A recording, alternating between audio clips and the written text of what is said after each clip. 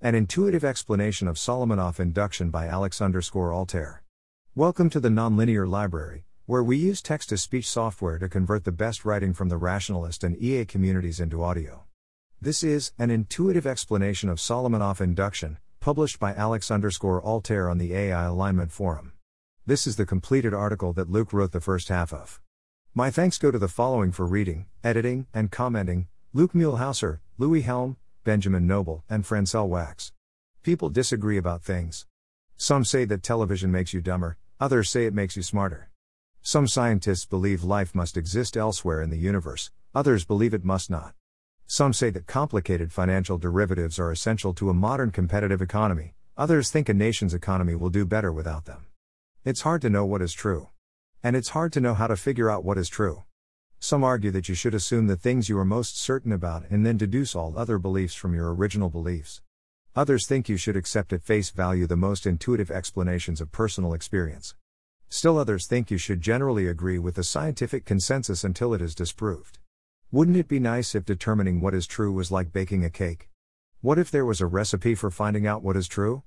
All you'd have to do is follow the written directions exactly, and after the last instruction you'd inevitably find yourself with some sweet, tasty truth. In this tutorial, we'll explain the closest thing we've found so far to a recipe for finding truth, Solomonoff induction. There are some qualifications to make. To describe just one, roughly speaking, you don't have time to follow the recipe. To find the truth to even a simple question using this recipe would require you to follow one step after another until long after the heat death of the universe, and you can't do that. But we can find shortcuts.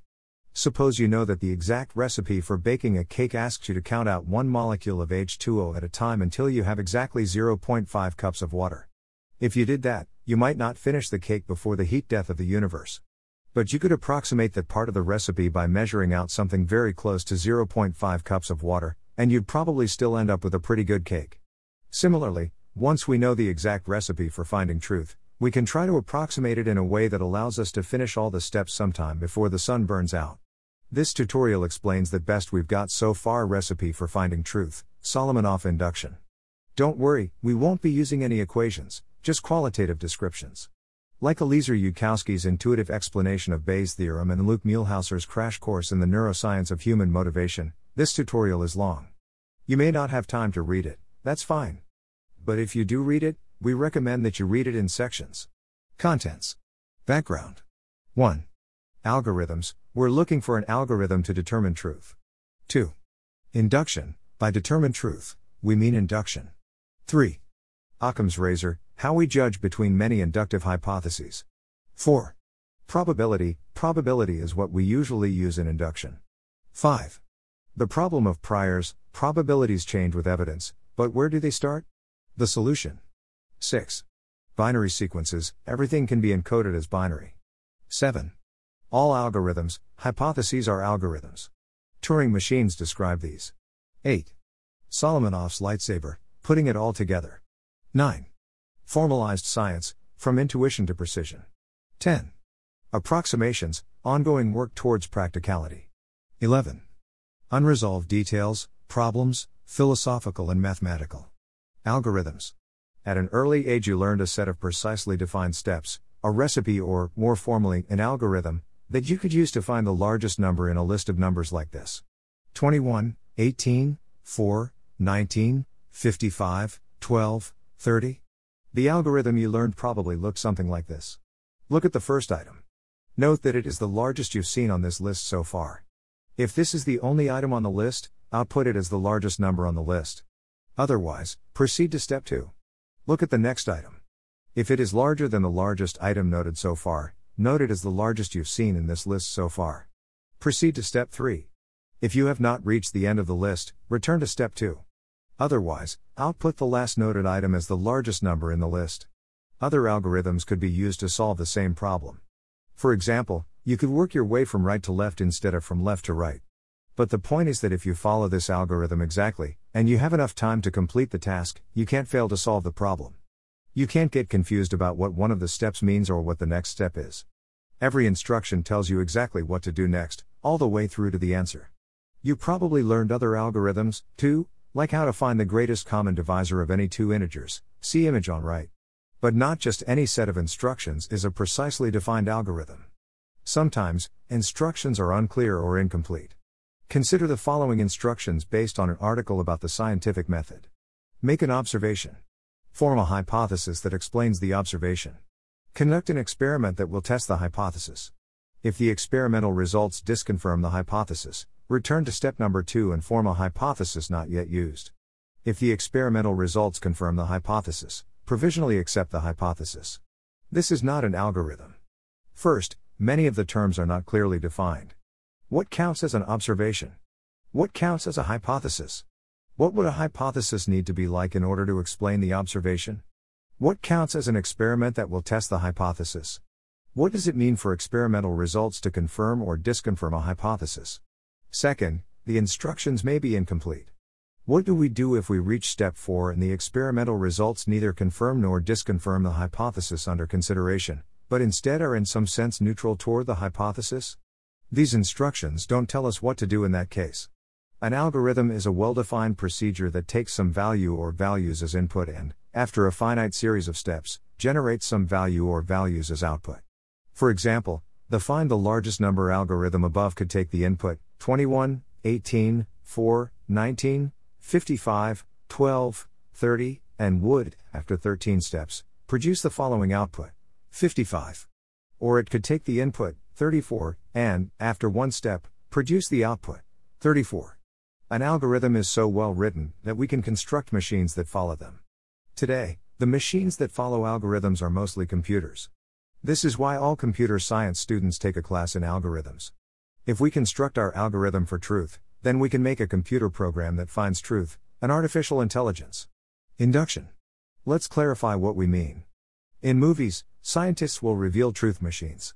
Input a statement, and the truth machine will tell you whether it is true or false. This is not what Solomonoff Induction does.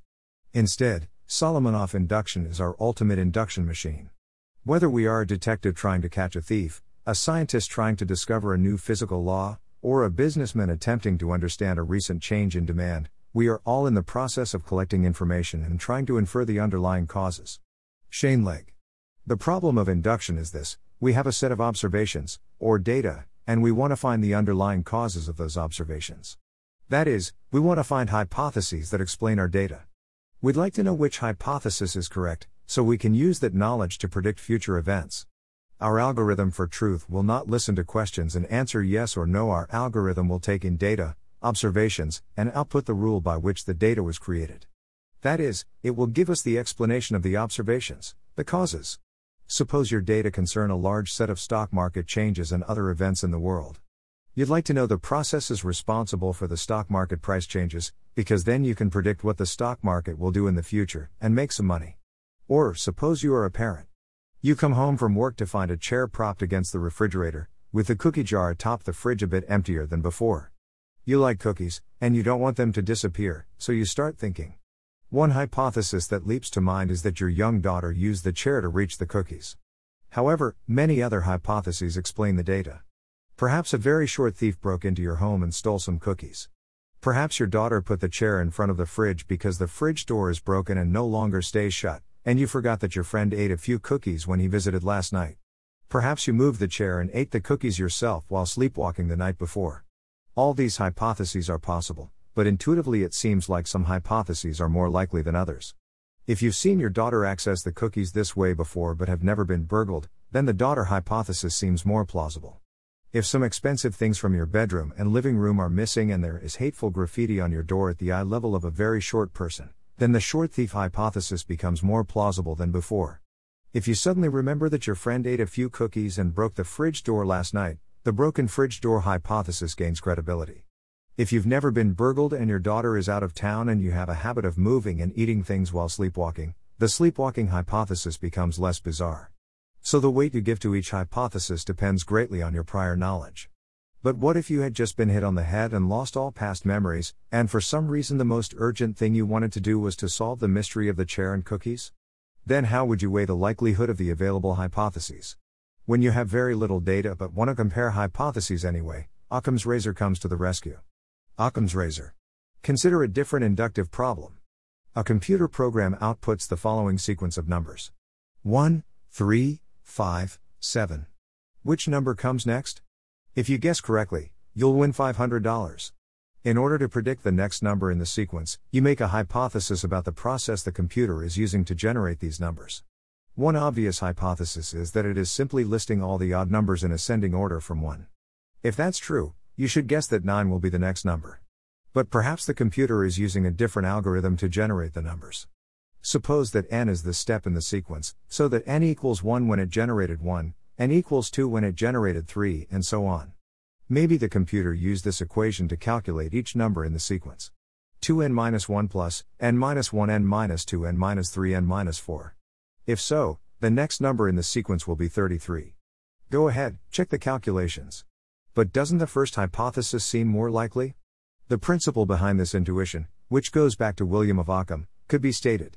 Among all hypotheses consistent with the observations, the simplest is the most likely. The principle is called Occam's razor because it shaves away unnecessary assumptions. For example, think about the case of the missing cookies again. In most cases, the daughter hypothesis seems to make fewer unnecessary assumptions than the short thief hypothesis does. You already know you have a daughter that likes cookies and knows how to move chairs to reach cookies. But in order for the short thief hypothesis to be plausible, you have to assume that 1. A thief found a way to break in, that 2. The thief wanted inexpensive cookies from your home, that 3. The thief was, unusually, too short to reach the top of the fridge without the help of a chair, and 4. Many other unnecessary assumptions. Occam's razor sounds right, but can it be made more precise, and can it be justified? How do we find all consistent hypotheses, and how do we judge their simplicity? We will return to those questions later. Before then, we'll describe the area of mathematics that usually deals with reasoning: probability. Probability. You're a soldier in combat, crouching in a trench. You know for sure there is just one enemy soldier left on the battlefield, about 400 yards away. You also know that if the remaining enemy is a regular army troop, there's only a small chance he could hit you with one shot from that distance. But if the remaining enemy is a sniper, then there's a very good chance he can hit you with one shot from that distance. But snipers are rare, so it's probably just a regular army troop. You peek your head out of the trench, trying to get a better look. Bam! A bullet glances off your helmet and you duck down again. Okay, you think. I know snipers are rare, but that guy just hit me with a bullet from 400 yards away. I suppose it might still be a regular army troop, but there's a seriously good chance it's a sniper, since he hit me from that far away. After another minute, you dare to take another look, and peek your head out of the trench again. Bam! Another bullet glances off your helmet. You duck down again. Whoa, you think. It's definitely a sniper. No matter how rare snipers are, there's no way that guy just hit me twice in a row from that distance if he's a regular army troop. He's gotta be a sniper. I'd better call for support. This is an example of reasoning under uncertainty, of updating uncertain beliefs in response to evidence. We do it all the time. You start with some prior beliefs, and all of them are uncertain. You are 99.99% certain the Earth revolves around the Sun, 90% confident your best friend will attend your birthday party, and 40% sure that the song you're listening to on the radio was played by the Turtles. Then, you encounter new evidence, new observations, and you update your beliefs in response. Suppose you start out 85% confident that the one remaining enemy soldier is not a sniper. That leaves only 15% credence to the hypothesis that he is a sniper. But then, a bullet glances off your helmet, an event far more likely if the enemy soldier is a sniper than if he is not. So now you're only 40% confident he's a non-sniper, and 60% confident he is a sniper. Another bullet glances off your helmet, and you update again. Now you're only 2% confident he's a non-sniper, and 98% confident he is a sniper. Probability theory is the mathematics of reasoning with uncertainty. The keystone of this subject is called Bayes' theorem. It tells you how likely something is given some other knowledge. Understanding this simple theorem is more useful and important for most people than Solomonoff induction. If you haven't learned it already, you may want to read either tutorial number 1, tutorial number 2, tutorial number 3, or tutorial number 4 on Bayes' theorem. The exact math of Bayes' theorem is not required for this tutorial. We'll just describe its results qualitatively. Bayes' theorem can tell us how likely a hypothesis is, given evidence, or data, or observations. This is helpful because we want to know which model of the world is correct so that we can successfully predict the future. It calculates this probability based on the prior probability of the hypothesis alone, the probability of the evidence alone, and the probability of the evidence given the hypothesis. Now we just plug the numbers in. Of course, it's not easy to just plug the numbers in. You aren't an all-knowing God. You don't know exactly how likely it is that the enemy soldier would hit your helmet if he's a sniper, compared to how likely that is if he's not a sniper. But you can do your best. With enough evidence, it will become overwhelmingly clear which hypothesis is correct. But guesses are not well suited to an exact algorithm, and so our quest to find an algorithm for truth-finding must continue. For now, we turn to the problem of choosing priors. The problem of priors. In the example above where you're a soldier in combat, I gave you your starting probabilities, 85% confidence that the enemy soldier was a sniper, and 15% confidence he was not. But what if you don't know your priors? What then? Most situations in real life are complex, so that your priors, as used in Bayes' theorem, are actually probabilities that have been updated several times with past evidence. You had an idea that snipers were rare because you saw many soldiers, but only a few of them were snipers. Or you read a reliable report saying that snipers were rare. But what would our ideal reasoning computer do before it knew anything? What would the probabilities be set to before we turned it on? How can we determine the probability of a hypothesis before seeing any data? The general answer is Occam's razor: simpler hypotheses are more likely. But this isn't rigorous. It's usually difficult to find a measure of complexity, even for mathematical hypotheses. Is a normal curve simpler than an exponential curve? Bayesian probability theory doesn't have anything to say about choosing priors. Thus, many standard prior distributions have been developed. Generally, they distribute probability equally across hypotheses. Of course, this is a good approach if all the hypotheses are equally likely. But as we saw above, it seems that some hypotheses are more complex than others, and this makes them less likely than the other hypotheses. So when distributing your probability across several hypotheses, you shouldn't necessarily distribute it evenly. There's also a growing body of work around an idea called the maximum entropy principle. This principle helps you choose a prior that makes the least assumptions given the constraints of the problem. But this principle can't be used to handle all possible types of hypotheses, only ones for which entropy can be mathematically evaluated. We need a method that everyone can agree provides the correct priors in all situations. This helps us perform induction correctly. It also helps everyone be more honest. Since priors partly determine what people believe, they can sometimes choose priors that help prove what they want to prove. This can happen intentionally or unintentionally. It can also happen in formal situations, such as an academic paper defending a proposed program. To solve the problem of priors once and for all, we'd like to have an acceptable, universal prior distribution, so that there's no vagueness in the process of induction. We need a recipe, an algorithm, for selecting our priors. For that, we turn to the subject of binary sequences. Binary sequences. At this point, we have collected a lot of background material. We know about algorithms, and we know we need an algorithm that does induction. We know that induction also uses Occam's razor and probability. We know that one of the problems in probability is selecting priors. Now we're ready to formalize it. To start, we need a language in which we can express all problems, all data, all hypotheses.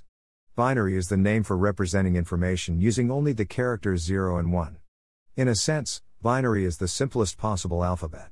A 2-character alphabet is the smallest alphabet that can communicate a difference. If we had an alphabet of just 1 character, our sentences would be uniform. With 2, we can begin to encode information. Each 0 or 1 in a binary sequence, e.g. 01001011, can be considered the answer to a yes or no question. In the above example about sorting numbers, it's easy to convert it to binary just by writing a computer program to follow the algorithm. All programming languages are based on binary. This also applies to anything you've ever experienced using a computer. From the greatest movie you've ever seen to emotional instant messaging conversations, all of it was encoded in binary. In principle, all information can be represented in binary sequences. If this seems like an extreme claim, consider the following. All your experiences, whether from your eyes, ears, other senses or even memories and muscle movements, occur between neurons, your nerve cells and brain cells. And it was discovered that neurons communicate using a digital signal called the action potential. Because it is digital, a neuron either sends the signal, or it doesn't. There is no half sending the action potential. This can be translated directly into binary. An action potential is a 1, no action potential is a 0. All your sensations, thoughts, and actions can be encoded as a binary sequence over time. A really long sequence. Or, if neuron communication turns out to be more complicated than that, we can look to a deeper level. All events in the universe follow the laws of physics. We're not quite done discovering the true laws of physics, There are some inconsistencies and unexplained phenomena. But the currently proposed laws are incredibly accurate. And they can be represented as a single binary sequence. You might be thinking, but I see and do multiple things simultaneously, and in the universe there are trillions of stars all burning at the same time. How can parallel events turn into a single sequence of binary? This is a perfectly reasonable question. It turns out that, at least formally, this poses no problem at all. The machinery we will use to deal with binary sequences can turn multiple sequences into one just by dovetailing them together and adjusting how it processes them so the results are the same. Because it is easiest to deal with a single sequence, we do this in the formal recipe. Any good implementation of Solomonoff induction will use multiple sequences just to be faster. A picture of your daughter can be represented as a sequence of ones and zeros. But a picture is not your daughter. A video of all your daughter's actions can also be represented as a sequence of ones and zeros. But a video isn't your daughter, either. We can't necessarily tell if she's thinking about cookies or poetry. The position of all the subatomic particles that make up your daughter as she lives her entire life can be represented as a sequence of binary. And that really is your daughter. Having a common and simple language can sometimes be the key to progress. The ancient Greek mathematician Archimedes discovered many specific results of calculus, but could not generalize the methods because he did not have the language of calculus. After this language was developed in the late 1600s, hundreds of mathematicians were able to produce new results in the field. Now, calculus forms an important base of our modern civilization. Being able to do everything in the language of binary sequences simplifies things greatly, and gives us great power. Now we don't have to deal with complex concepts like daughter and soldier. It's all still there in the data, only as a large sequence of zeros and ones. We can treat it all the same. All algorithms. Now that we have a simple way to deal with all types of data, let's look at hypotheses. Recall that we're looking for a way to assign prior probabilities to hypotheses. And then, when we encounter new data, we'll use Bayes' theorem to update the probabilities we assign to those hypotheses. To be complete and guarantee we find the real explanation for our data, we have to consider all possible hypotheses. But how could we ever find all possible explanations for our data? We could sit in a room for days, making a list of all the ways the cookies could be missing, and still not think of the possibility that our wife took some to work. It turns out that mathematical abstraction can save the day. By using a well-tested model, and a language of binary, we can find all hypotheses. This piece of the puzzle was discovered in 1936 by a man named Alan Turing. He created a simple, formal model of computers called Turing machines before anyone had ever built a computer. In Turing's model, each machine's language is, you guessed it, binary. There is one binary sequence for the input, a second binary sequence that constantly gets worked on and rewritten, and a third binary sequence for output. This description is called a three-tape Turing machine, and is easiest to think about for Solomonoff induction. The normal description of Turing machines includes only one tape, but it turns out that they are equivalent. The rules that determine how the machine reacts to and changes the bits on these tapes are very simple. An example is shown on the diagram above. Basically, every Turing machine has a finite number of states, each of which is a little rule. These rules seem bland and boring at first, but in a few paragraphs, you'll find out why they're so exciting. First, the machine will start out in a certain state, with some binary on the input tape, all zeros on the work tape, and all zeros on the output tape. The rules for that first state will tell it to look at the input tape and the work tape. Depending on what binary number is on those two tapes, the rules will say to perform certain actions. It will say to feed the input tape, or not. Write 0 or 1 to the work tape. Move the work tape left or right. Write 0 or 1 to the output tape. Feed the output tape, or not. After that, the rules will say which state to move to next, and the process will repeat. Remember that the rules for these states are fixed, they could be written out on pieces of paper. All that changes are the tapes, and what rule the machine is currently following. The basic mathematics behind this is fairly simple to understand, and can be found in books on computational theory. This model is incredibly powerful. Given the right rules, Turing machines can calculate the square of a number, run a spreadsheet program, compress large files, estimate the probability of rain tomorrow, control the flight of an airplane, play chess better than a human, and much, much more. You may have noticed that this sounds like a list of what regular computers do. And you would be correct. The model of Turing machines came before, and served as an invaluable guide to the invention of electronic computers. Everything they do is within the model of Turing machines. Even more exciting is the fact that all attempts to formalize the intuitive idea of algorithm or process have been proven to be at most equally as powerful as Turing machines. If a system has this property, it is called Turing complete. For example, math equations using algebra have a huge range of algorithms they can express. Multiplying is an algorithm, finding the hypotenuse of a right triangle is an algorithm, and the quadratic formula is an algorithm. Turing machines can run all these algorithms, and more. That is, Turing machines can be used to calculate out all algebraic algorithms, but there are some algorithms Turing machines can run that can't be represented by algebra. This means algebra is not Turing complete. For another example, mathematicians often invent games where sequences of symbols can be rewritten using certain rules. They will then try to prove things about what sequences these rules can create. But no matter how creative their rules, every one of them can be simulated on a Turing machine. That is, for every set of rewriting rules, there is a binary sequence you can give a Turing machine so that the machine will rewrite the sequences in the same way. Remember how limited the states of a Turing machine are. Every machine has only a finite number of states with if rules like in the figure above. But somehow, using these and the tape as memory, they can simulate every set of rules, every algorithm ever thought up. Even the distinctively different theory of quantum computers is at most Turing complete. In the 80 years since Turing's paper, no superior systems have been found. The idea that Turing machines truly capture the idea of algorithm is called the Church-Turing thesis. So the model of Turing machines covers regular computers, but that is not all. As mentioned above, the current laws of physics can be represented as a binary sequence. That is, the laws of physics are an algorithm that can be fed into a Turing machine to compute the past, present, and future of the universe. This includes stars burning, the climate of the Earth, the action of cells, and even the actions and thoughts of humans. Most of the power here is in the laws of physics themselves. What Turing discovered is that these can be computed by a mathematically simple machine. As if Turing's model wasn't amazing enough, he went on to prove that one specific set of these rules could simulate all other sets of rules. The computer with this special rule set is called a universal Turing machine. We simulate another chosen machine by giving the universal machine a compiler binary sequence. A compiler is a short program that translates between computer languages or, in this case, between machines. Sometimes a compiler doesn't exist. For example, you couldn't translate Super Mario Bros. Onto a computer that only plays tic-tac-toe. But there will always be a compiler to translate onto a universal Turing machine. We place this compiler in front of the input which would have been given to the chosen machine. From one perspective, we are just giving the universal machine a single, longer sequence. But from another perspective, the universal machine is using the compiler to set itself up to simulate the chosen machine. While the universal machine, using its own, fixed rules, is processing the compiler, it will write various things on the work tape. By the time it has passed the compiler and gets to the original input sequence, the work tape will have something written on it to help simulate the chosen machine. While processing the input, it will still follow its own, fixed rules, only the binary on the work tape will guide it down a different path through those rules than if we had only given it the original input.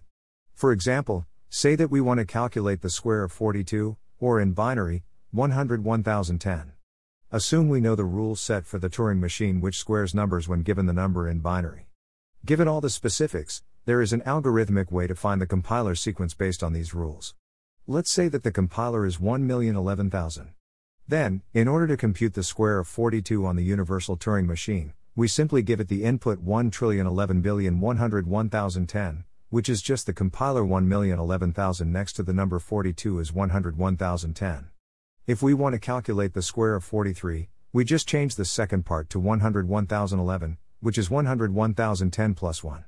The compiler sequence doesn't change, because it is a property of the machine we want to simulate, e.g. the squaring machine, but not of the input to that simulated machine, e.g. 42. In summary, algorithms are represented by Turing machines, and Turing machines are represented by inputs to the universal Turing machine.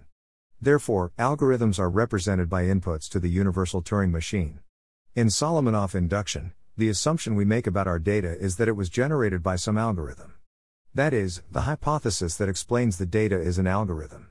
Therefore, a universal Turing machine can output the data, as long as you give the machine the correct hypothesis as input. Therefore, the set of all possible inputs to our universal Turing machine is the set of all possible hypotheses. This includes the hypothesis that the data is a list of the odd numbers, the hypothesis that the enemy soldier is a sniper, and the hypothesis that your daughter ate the cookies. This is the power of formalization in mathematics. Solomonoff's lightsaber. Now we can find all the hypotheses that would predict the data we have observed. This is much more powerful than the informal statement of Occam's razor. Because of its precision and completeness, this process has been jokingly dubbed Solomonoff's lightsaber. Given our data, we find potential hypotheses to explain it by running every hypothesis, one at a time, through the universal Turing machine. If the output matches our data, we keep it. Otherwise, we throw it away. By the way, this is where Solomonoff induction becomes incomputable. It would take an infinite amount of time to check every algorithm. And even more problematic, some of the algorithms will run forever without producing output, and we can't prove they will never stop running. This is known as the halting problem, and it is a deep fact of the theory of computation. It's the sheer number of algorithms, and these pesky non-halting algorithms that stop us from actually running Solomonoff induction. The actual process above might seem a little underwhelming. We just check every single hypothesis? Really? Isn't that a little mindless and inefficient? This will certainly not be how the first true AI operates. But don't forget that before this, nobody had any idea how to do ideal induction, even in principle. Developing fundamental theories, like quantum mechanics, might seem abstract and wasteful. But history has proven that it doesn't take long before such theories and models change the world, as quantum mechanics did with modern electronics. In the future, men and women will develop ways to approximate Solomonoff induction in a second. Perhaps they will develop methods to eliminate large numbers of hypotheses all at once. Maybe hypotheses will be broken into distinct classes.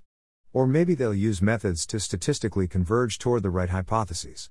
So now, at least in theory, we have the whole list of hypotheses that might be the true cause behind our observations. These hypotheses, since they are algorithms, look like binary sequences.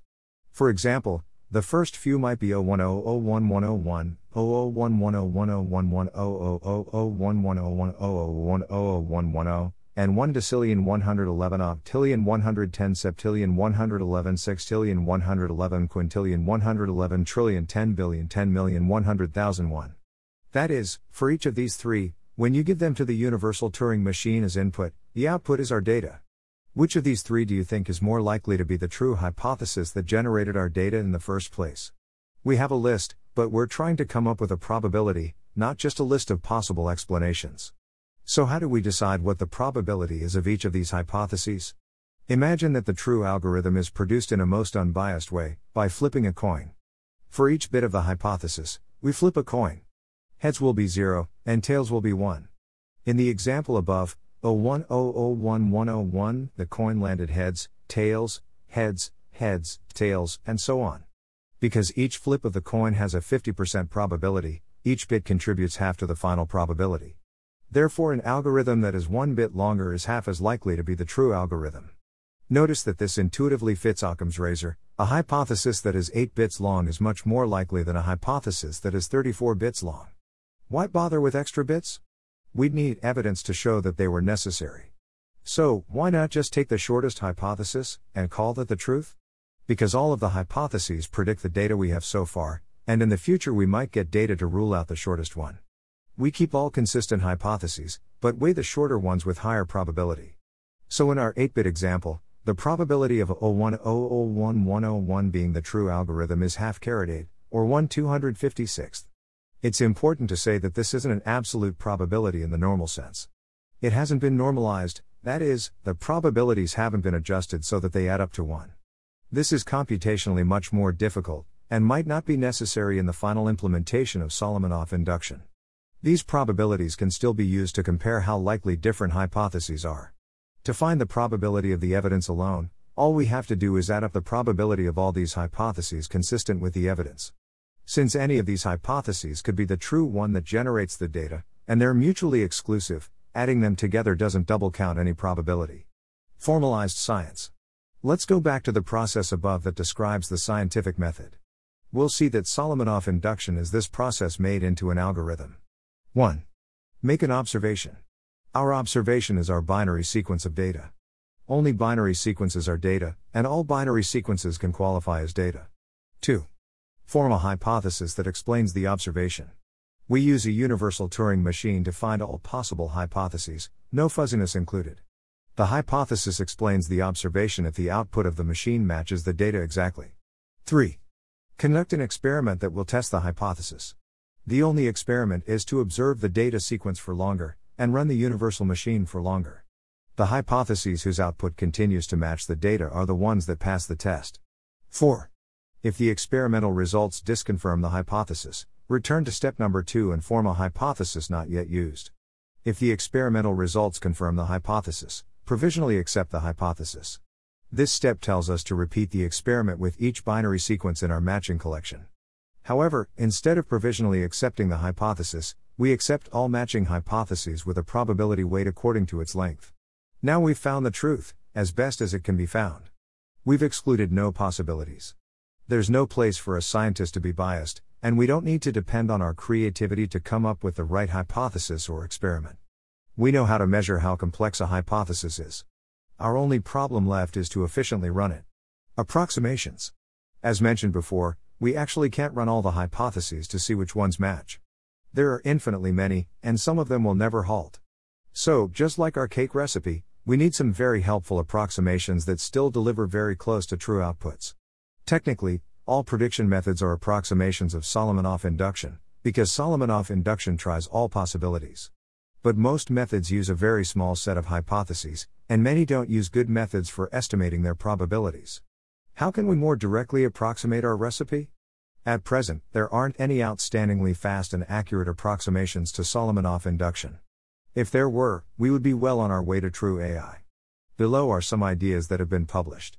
In Universal Artificial Intelligence, Marcus Hunter provides a full formal approximation of Solomonoff induction which he calls ACTL.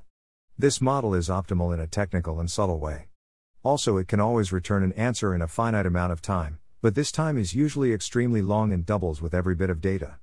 It would still take longer than the life of the universe before we got an answer for most questions. How can we do even better? One general method would be to use a Turing machine that you know will always halt. Because of the halting problem, this means that you won't be testing some halting algorithms that might be the correct hypotheses. But you could still conceivably find a large set of hypotheses that all halted. Another popular method of approximating any intractable algorithm is to use randomness. This is called a Monte Carlo method. We can't test all hypotheses, so we have to select a subset. But we don't want our selection process to bias the result. Therefore, we could randomly generate a bunch of hypotheses to test. We could use an evolutionary algorithm, where we test this seed set of hypotheses, and keep the ones that generate data closest to ours. Then we would vary these hypotheses, run them again through the Turing machine, keep the closest fits, and continue this process until the hypotheses actually predicted our data exactly. The mathematician Jürgen Schmidhuber proposes a different probability weighing which also gives high probability to hypotheses that can be quickly computed. He demonstrates how this is near optimal. This is vastly faster, but risks making another assumption, that faster algorithms are inherently more likely. Unresolved details. Solomonoff induction is an active area of research in modern mathematics. While it is universal in a broad and impressive sense, some choices can still be made in the mathematical definition. Many people also have philosophical concerns or objections to the claim that Solomonoff induction is ideal and universal. The first question many mathematicians ask is, which universal Turing machine? I have written this tutorial as if there is only one, but there are in fact infinitely many sets of rules that can simulate all other sets of rules. Just as the length of a program will depend on which programming language you write it in, the length of the hypothesis as a binary sequence will depend on which universal Turing machine you use. This means the probabilities will be different. The change, however, is very limited. There are theorems that well define this effect, and it is generally agreed not to be a concern. Specifically, going between two universal machines cannot increase the hypothesis length any more than the length of the compiler from one machine to the other. This length is fixed, independent of the hypothesis, so the more data you use, the less this difference matters. Another concern is that the true hypothesis may be incomputable. There are known definitions of binary sequences which make sense, but which no Turing machine can output.